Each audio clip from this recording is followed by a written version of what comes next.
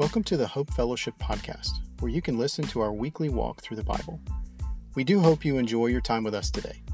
Please check us out at hopehogansville.com, and if you feel led to support our ministry, please click the link in this episode's description. Now here's this week's walk through the Bible. 1Peter chapter 5, verse 6. Therefore humble yourselves under the mighty hand of God, that he may exalt you at the proper time, casting all your anxiety on him because he cares for you. Be of sober spirit, be on the alert. Your adversary, the devil, prowls around like a roaring lion, seeking someone to devour.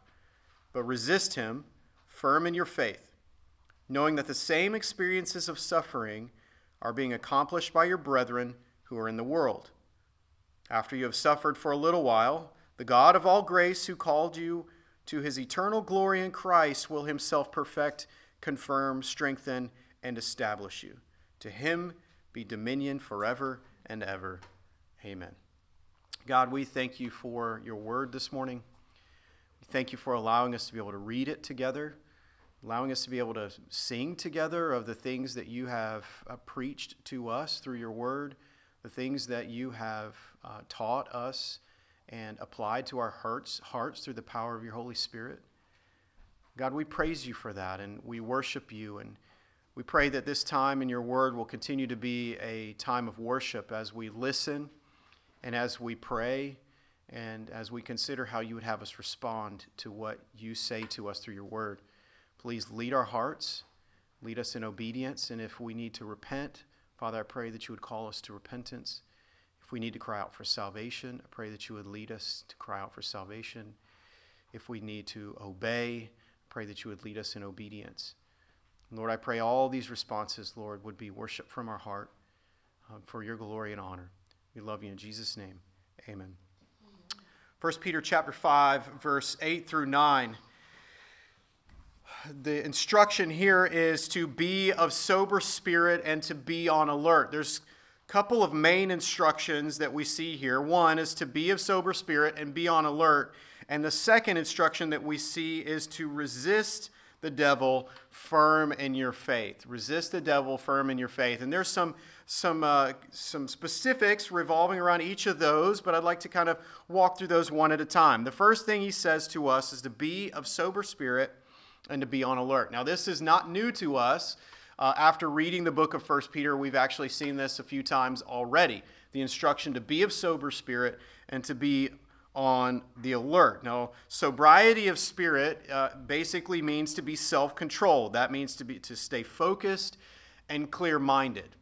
In the world that we live in, of all the distractions, of all the things that consume our thoughts and consume our time, we are instructed to make sure that we maintain self-control in the way that we focus on what matters most in this world. And then, in addition to that, we are to be on the alert, which means awake. We're supposed to stay awake. Now, that, as much as I would love for you to stay awake while I'm preaching, that's not what he's really talking about.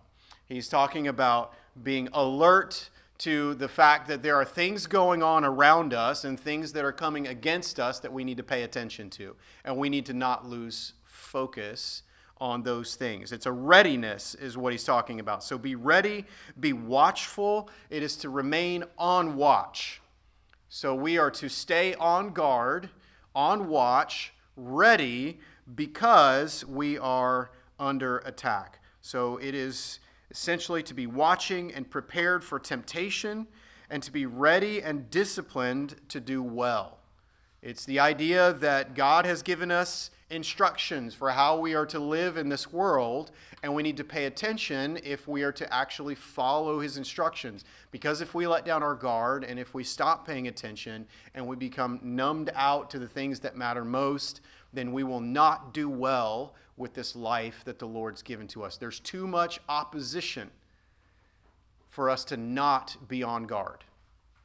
So we're to be prepared and we're to be disciplined. That requires some form of discipline. And I believe that the Lord's given us a few tools to help us with being alert and to help us with being focused and sober in spirit. I think the primary tools that he's given us are prayer and the reading of God's Word, the study of God's Word, the memorization of God's Word. I believe that He's given us the Holy Spirit to help us apply His Word to our lives, to open our eyes to what is right and to what is true in this world, and to show us a biblical worldview, and to help interpret the world the way we should see it, interpret the God's Word the way we should see it, and apply it the way we should. And He helps us in our prayers. And when we pray, Scripture tells us when we draw near to Christ, He draws near to us. And I believe these are essential tools that God gives to us for remaining sober in spirit and alert. And I think one other tool that's often missed is the church, the body of Christ. I believe that is a very valuable tool that God's given to us that is designed for the purpose of helping us stay on guard and stay alert. When we gather together on a weekly basis and throughout the week, we are together reminding one another of what we know to be true, what we believe to be true, what we've confessed to be true. When we get together in community groups or in Bible study classes, or when we gather on Sunday mornings and we sing these songs together, and when we read God's Word together, or when we just simply meet one-on-one and we're preaching the gospel to each other, reminding each other of what we know to be true, then we are helping each other remain alert and remain focused and remain disciplined in what we know to be right and what we know to be true. So the big question here is, why is Peter telling us this? He says, be of sober spirit and be on alert. Why? Well, it's because your adversary, the devil, prowls around like a roaring lion seeking someone to devour. That's why. We have an enemy. We have someone who has set himself in opposition to us for the purpose of destroying us. A couple things that I want to look at in this statement. One is the word adversary. That word adversary comes from the Greek word that means accuser. He is the accuser. He's often known as the accuser of the brethren. He stands before God and accuses us of all the things that we have done wrong. And in fact, most of the time, he's not lying, because we've done a lot. Now, he is a liar, don't get me wrong. He is a liar and he is a deceiver. But he doesn't have to tell a lot of lies to accuse us of a lot. But here's the beauty of this, and I just want to take a minute to elaborate on something special for us as believers, as brothers and sisters in Christ, those of us who have faith in Jesus Christ, who trust in the sufficiency of the blood of Jesus to cover our sins.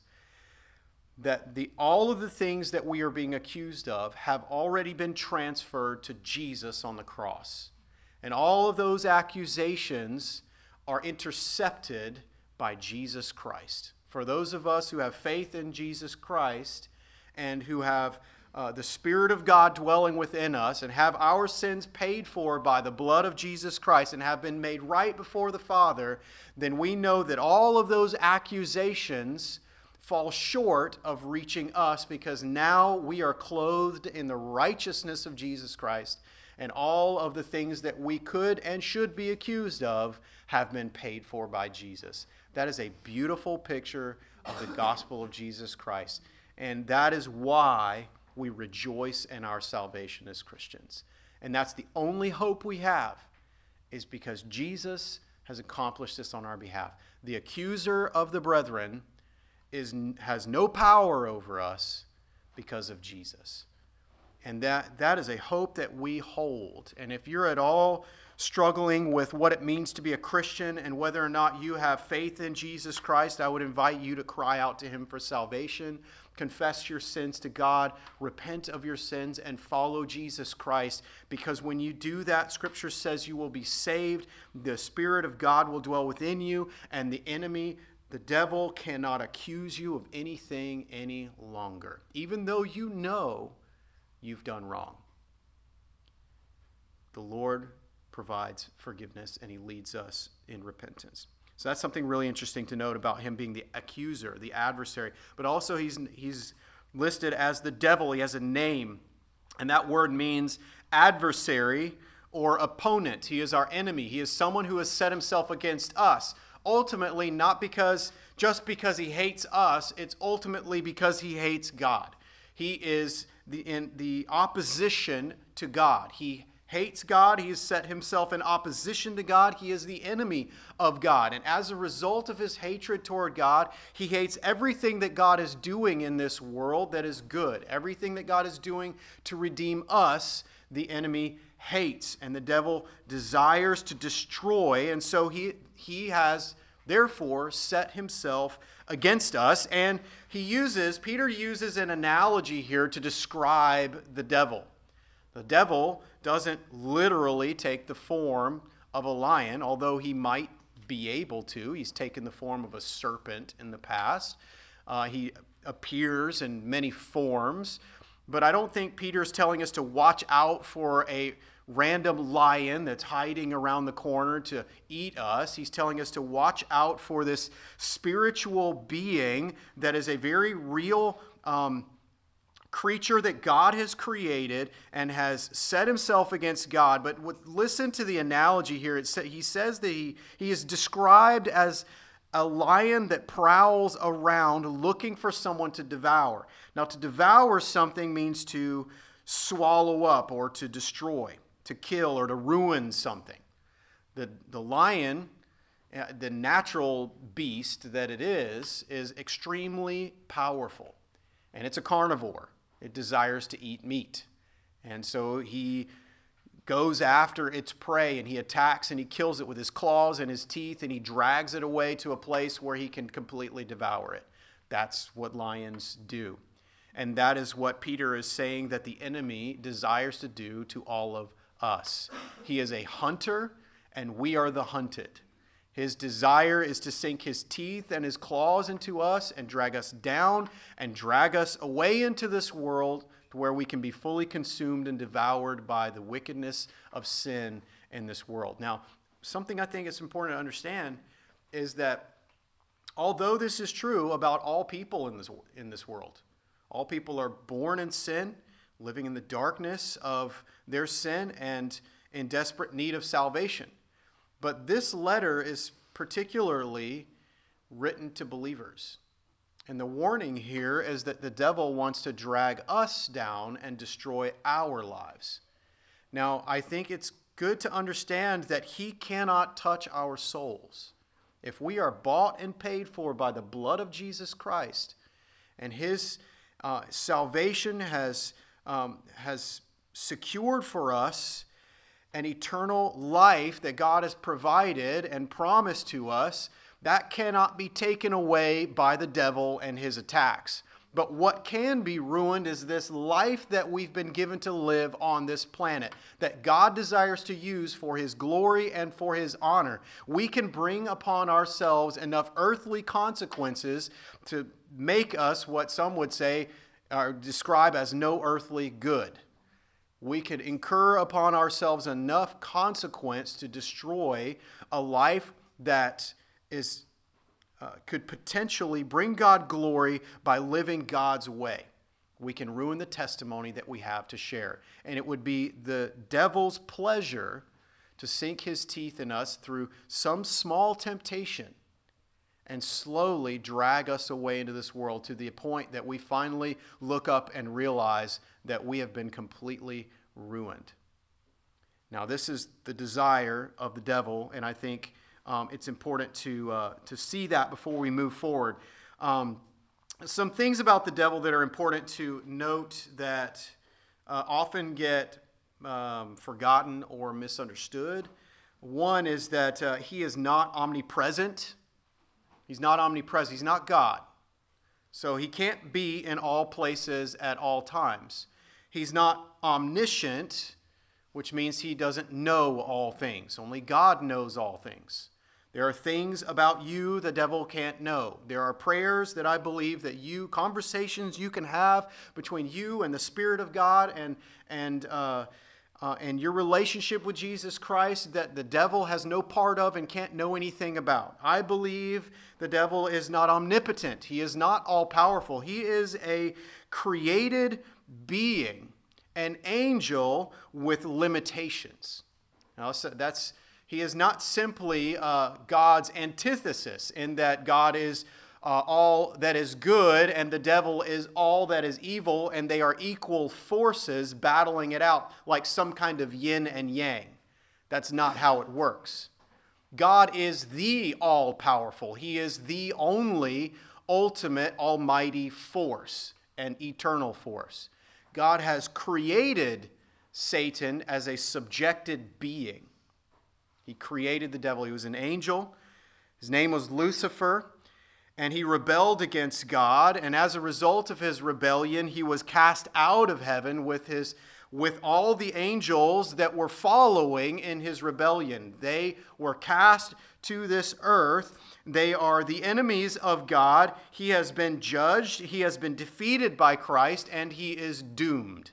I think that is important for us to remember about this devil, considering that he is powerful, and he does have a role to play on this earth in tempting the people of this earth and leading people astray. And he, as the enemy of God, has set himself against God and is seeking to devour and consume all that he can and destroy anything that he can get his hands on. But it is really good for us to remember he has limitations and he is doomed. One scripture that I want to read that's very important is Matthew chapter 25, verse 41. It gives us a little picture of what Jesus says about hell and the devil, and it gives us a little bit of a picture of what's to come.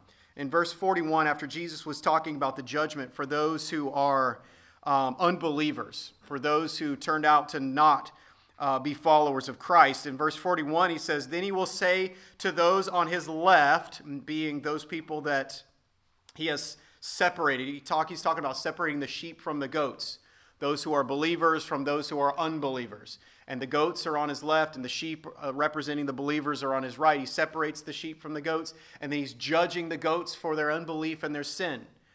Goats is metaphorical for unbelieving people, all right?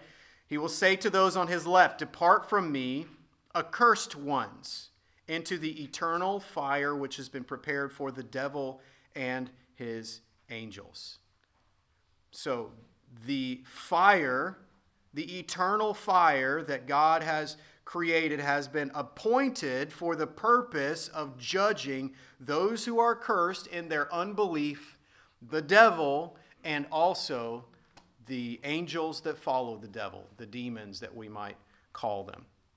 All right? So this is something that's really important to recognize. Also in Ephesians chapter 6, we get a little picture of this. In chapter 6, verse 10, it says, "Finally be strong in the Lord and in the strength of his might. Put on the full armor of God so that you will be able to stand firm against the schemes of the devil." All right, so here Paul is talking about the devil conspiring with schemes, plans to destroy you and me through temptation. He says, "Stand firm against the schemes of the devil, for our struggle is not against flesh and blood, but against rulers, against the powers, against the world forces of this darkness, against the spiritual forces of wickedness in the heavenly places." Now, this is important for us to recognize and to come to, because throughout the letter that Peter wrote, we're seeing this challenge for us to see all of our persecutors in the right perspective, to stand firm amidst persecution.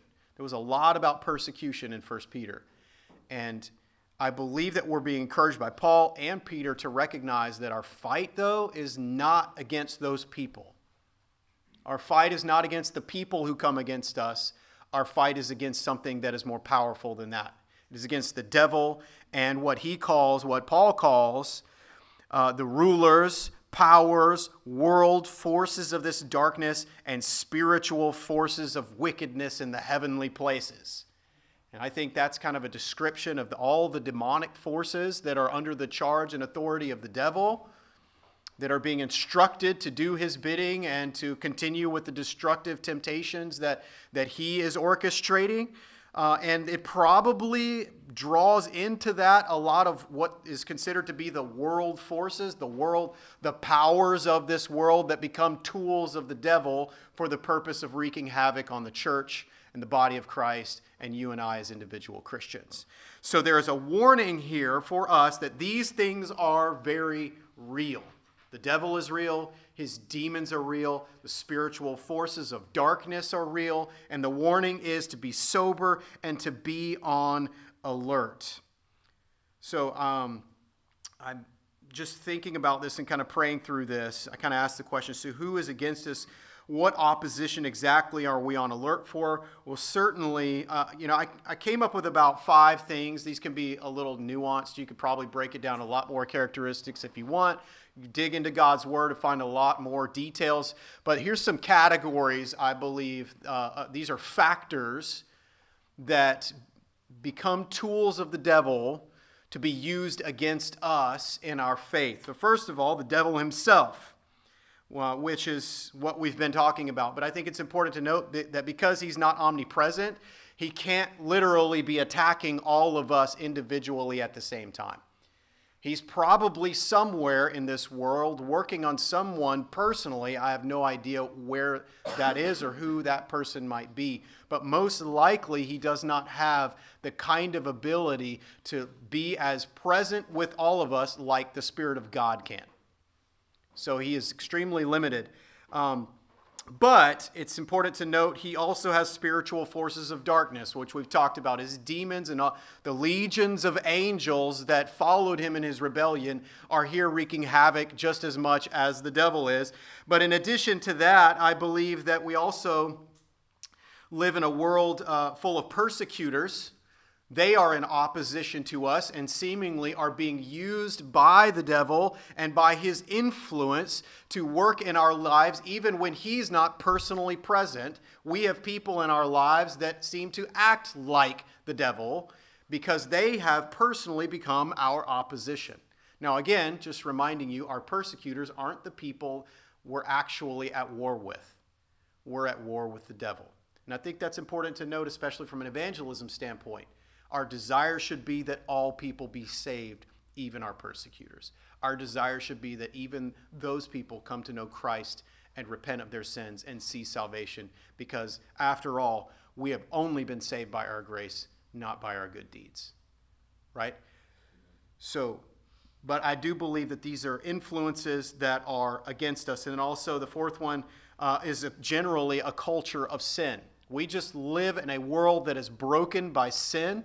We live in a world that because of sin, we see natural disaster, we see tragedy, we see sickness, we see governments and world organizations that are established for the purpose of being in opposition to us.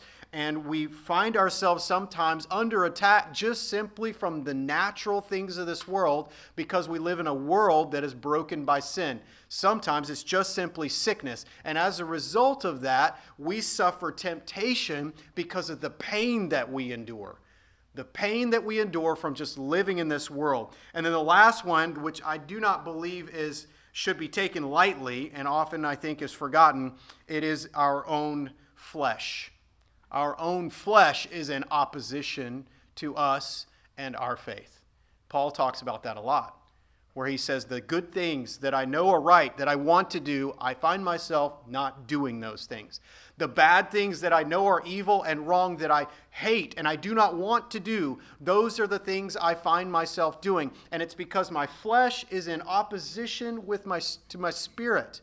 And my spirit is in full agreement. My heart is in full agreement with the will of God. I love the will of God. I want to obey God. I want to worship God in spirit and in truth, in action and in obedience. But I find myself, through the power of my flesh, being disobedient. Paul talks about that battle. And I believe that because of the devil, because of the spiritual forces of darkness, our persecutors, the culture of sin, and even our own flesh, we face a lot of opposition. And I believe that is why Peter, especially here and at the end of 1Peter, he's telling us to be of sober spirit and be on alert. Now, something to note, even though we know that the devil is not omnipresent, I believe that indirectly, because of the curse, he is daily influencing us through all of these factors. Whether it be some demonic force, whether it be our persecutors, whether it be the governments that we live underneath, the culture of sin and the pressures of temptation through all the media sources that we have, or even our own sinful cravings. Because of the curse of sin, the devil is daily influencing us. So I think sometimes as Christians, we like to say the devil is I'm under attack from the devil. It's kind of a general statement, right? Well, I think we could be nitpicky and say, well, you're probably not actually under attack from the devil. Maybe not. But in reality, in a general sense, yeah, we probably are. In a general sense, we're under attack. And our opposition is great. Now, after saying all that, I think it's important to recognize that Romans 8:31 says, if God is for us, who can be against us? Right? We have a huge opposition. But if God is for us, who can be against us? 1 John 4:4, greater is he who is in you than he who is in the world. That, to me, is a beautiful description of the limitation that Satan has in this world. Because of the Spirit of God dwelling within us, because of the power of the blood of Jesus Christ, because of our faith, we have the ability to walk through this life, through all of the opposition, and not fall to temptation, and not be destroyed by the devil who is prowling around like a roaring lion seeking someone to devour. So he's telling us, be on alert, be sober, pray, read the Word of God, draw near to Jesus, stay alert, because we do have a great opposition. But remember that God is for us, and if God is for us, nothing can truly be against us. God is more powerful than the devil, and I think that is the bottom line. Charles Spurgeon once said, when I was reading about these verses, this is what he said regarding the devil. He said, be more prayerful every time he is more active, he being the devil. Be more prayerful every time he is more active. He will soon give it up if he finds that his attacks drive you to Christ. I thought there's a lot of truth in that. When in reality, if we're undergoing temptation on a daily basis and personal attack through all the pressures of this world and struggles, and we are daily running to our knees, falling on our knees, crying out to Jesus Christ for help and for strength and for the power of God to rescue us from our temptations and our struggles, the enemy will find that every time he puts pressure on us, it drives us to Jesus. Now, I know that sometimes, I think that's kind of a general sense, a general principle. It's not a rule.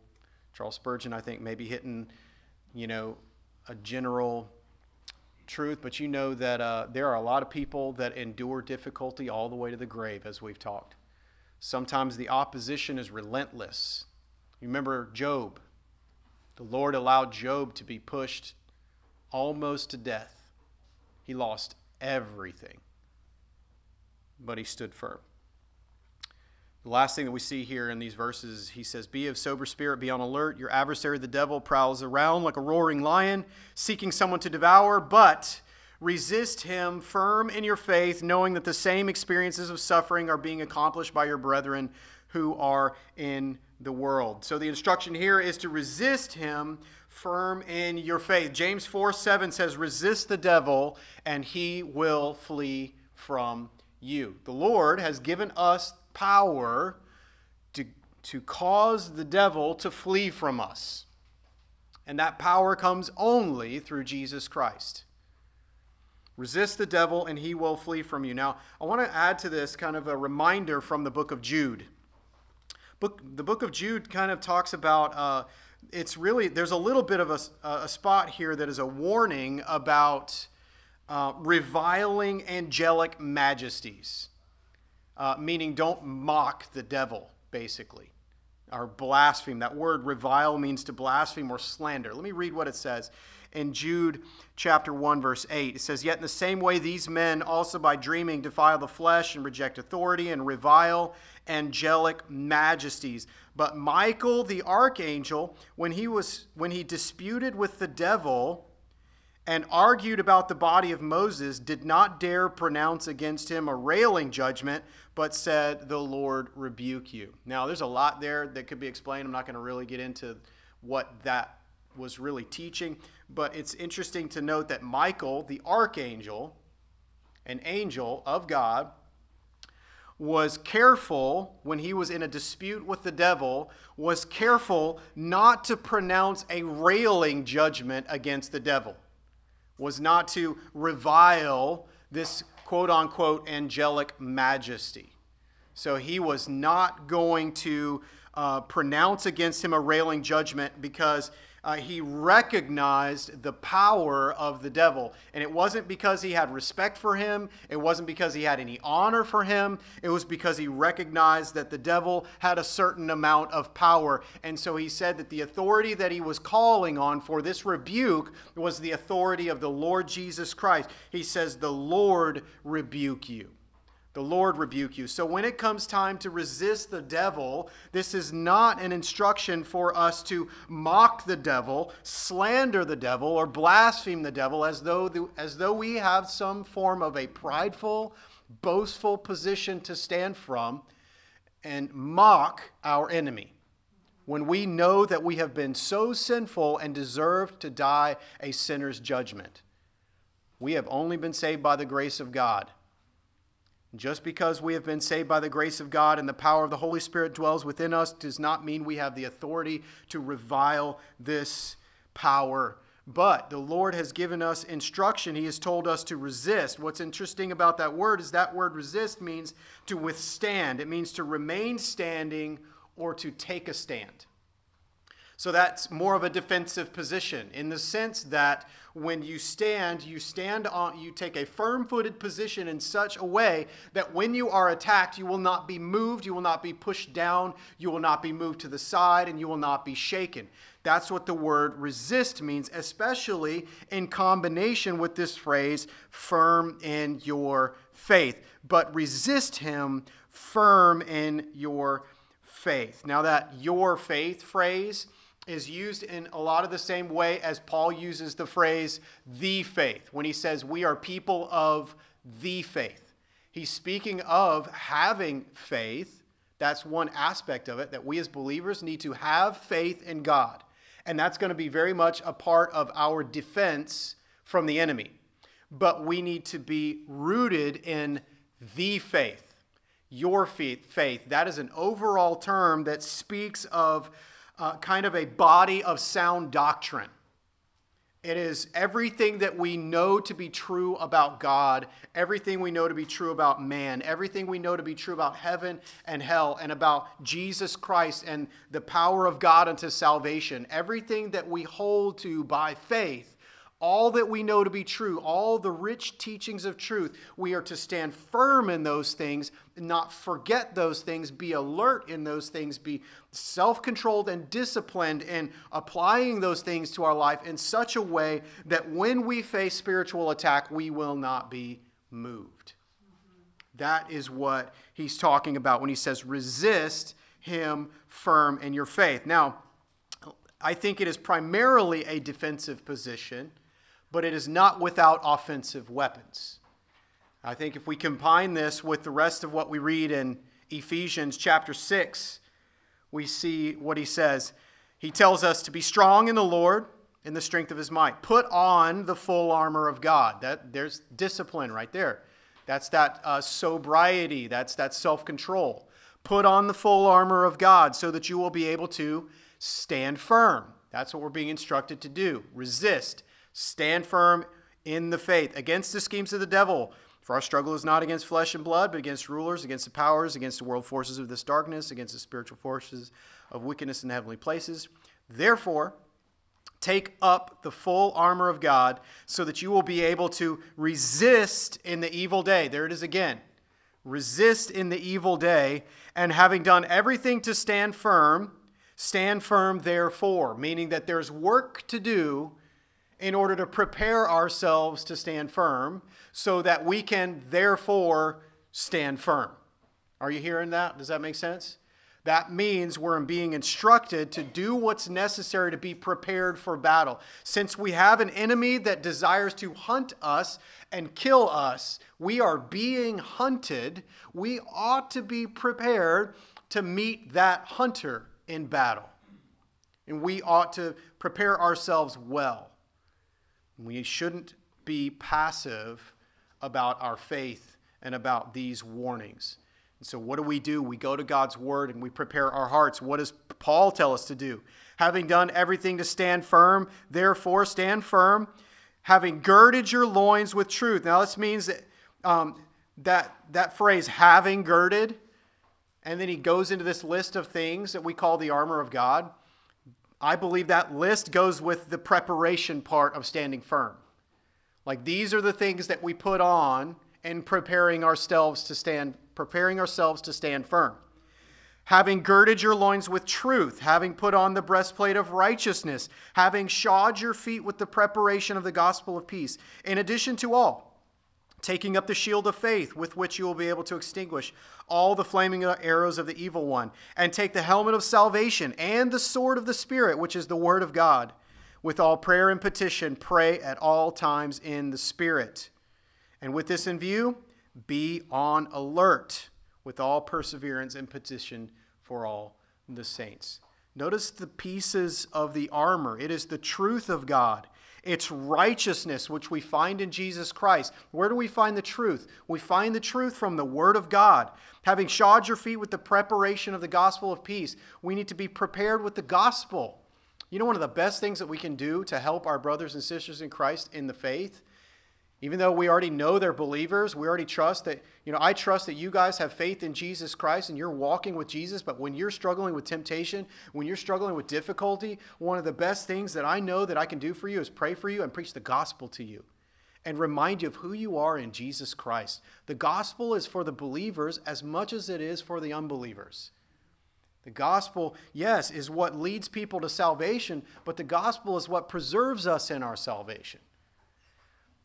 Preparation with the gospel of peace, ready to preach the gospel to ourselves, even in times of temptation, especially when we have fallen. What is sometimes the first thing that happens when we fall in sin? When we sin against God and we are overcome with guilt and that shame because of sinning, what are some of the first things that come to our mind? What a horrible person you must be. Why would you do such a thing? If you were actually a Christian, would you keep practicing these kinds of things? Do you hear all the accusations coming to your heart and coming to your mind as a result of sinning? But what a great comfort to know that if we can be prepared, I think the enemy can use those kind of things to make us go further into sin sometimes. But it's a comfort to know that because of the grace of God, we can be forgiven. And we stand uncondemned. And as a result of that, even after I've just sinned, I can come back to my Savior Jesus Christ. And like the father to the prodigal son, he welcomes me with open arms, not condoning my sin, but offering me forgiveness and calling me to repentance.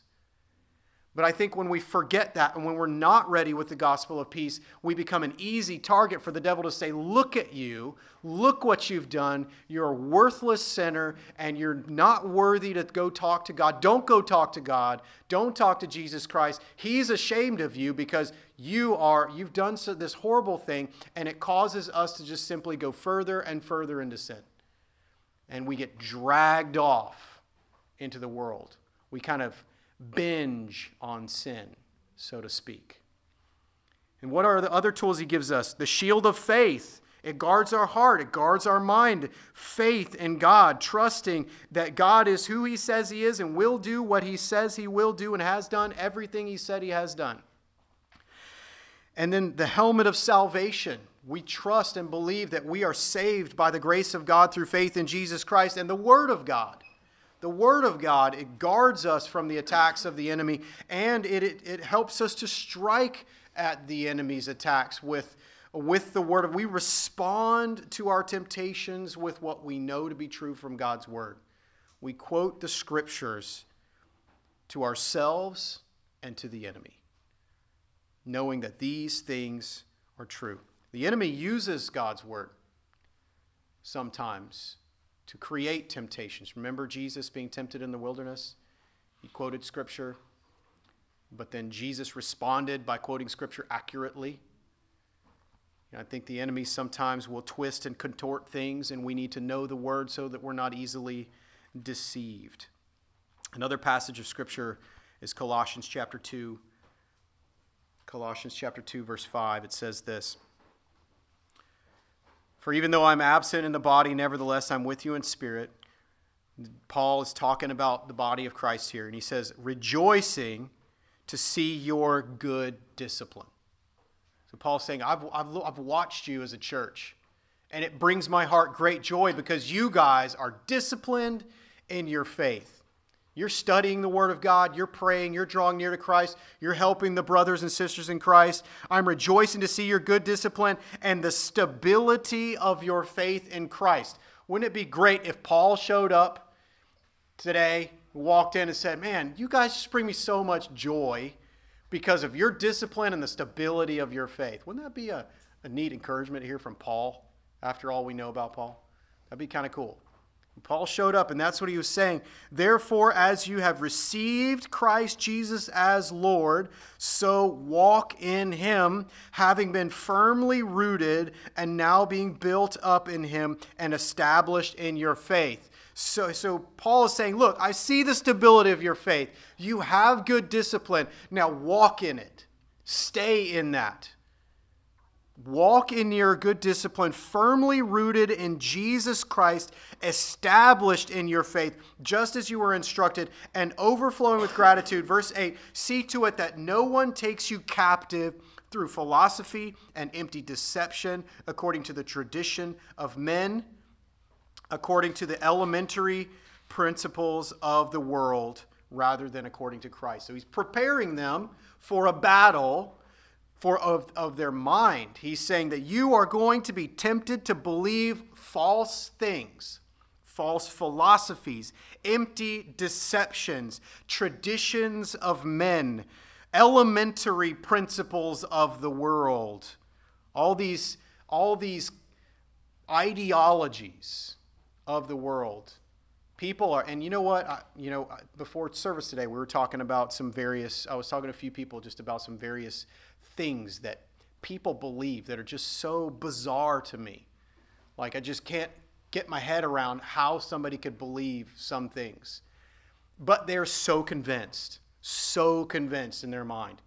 And they've got evidence that they can compile to support their argument. And in their mind and in their heart, it's 100% accurate and everybody else is wrong.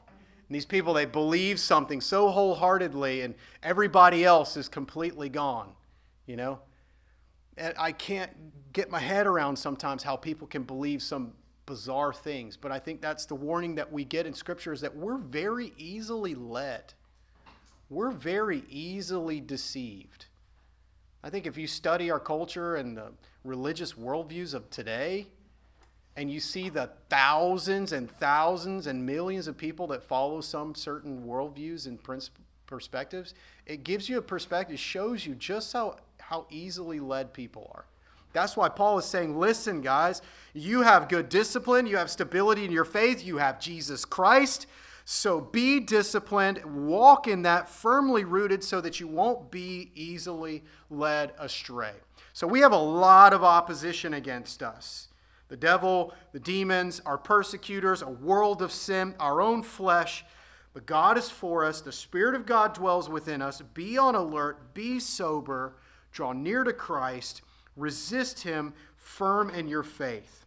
The last statement he says is knowing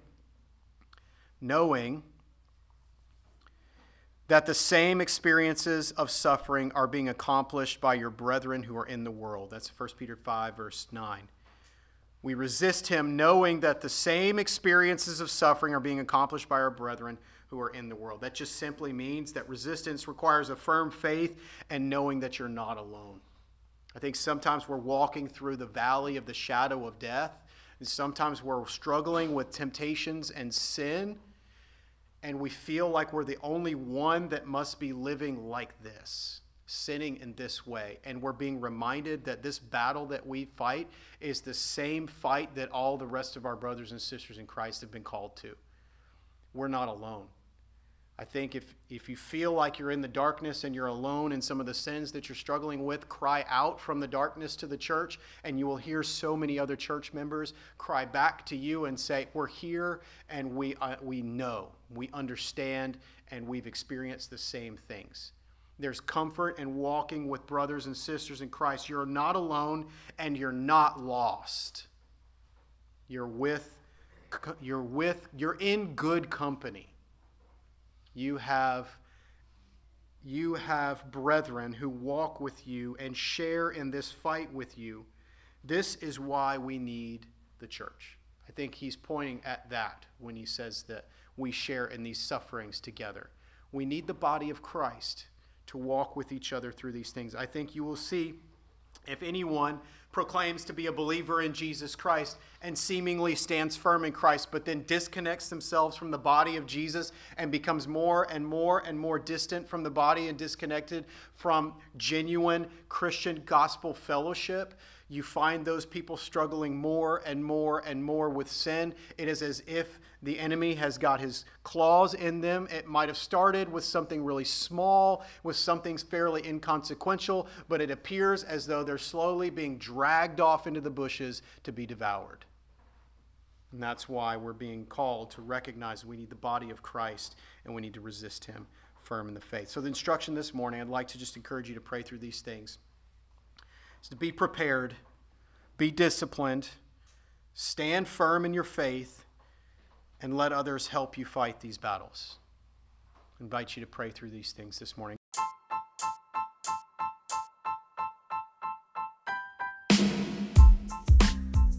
Thank you for listening to this week's Walk Through the Bible with Hope Fellowship. I leave you with these words from Numbers 6:24-26. The Lord bless you and keep you. The Lord make his face to shine on you and be gracious to you. The Lord lift up his countenance on you and give you peace.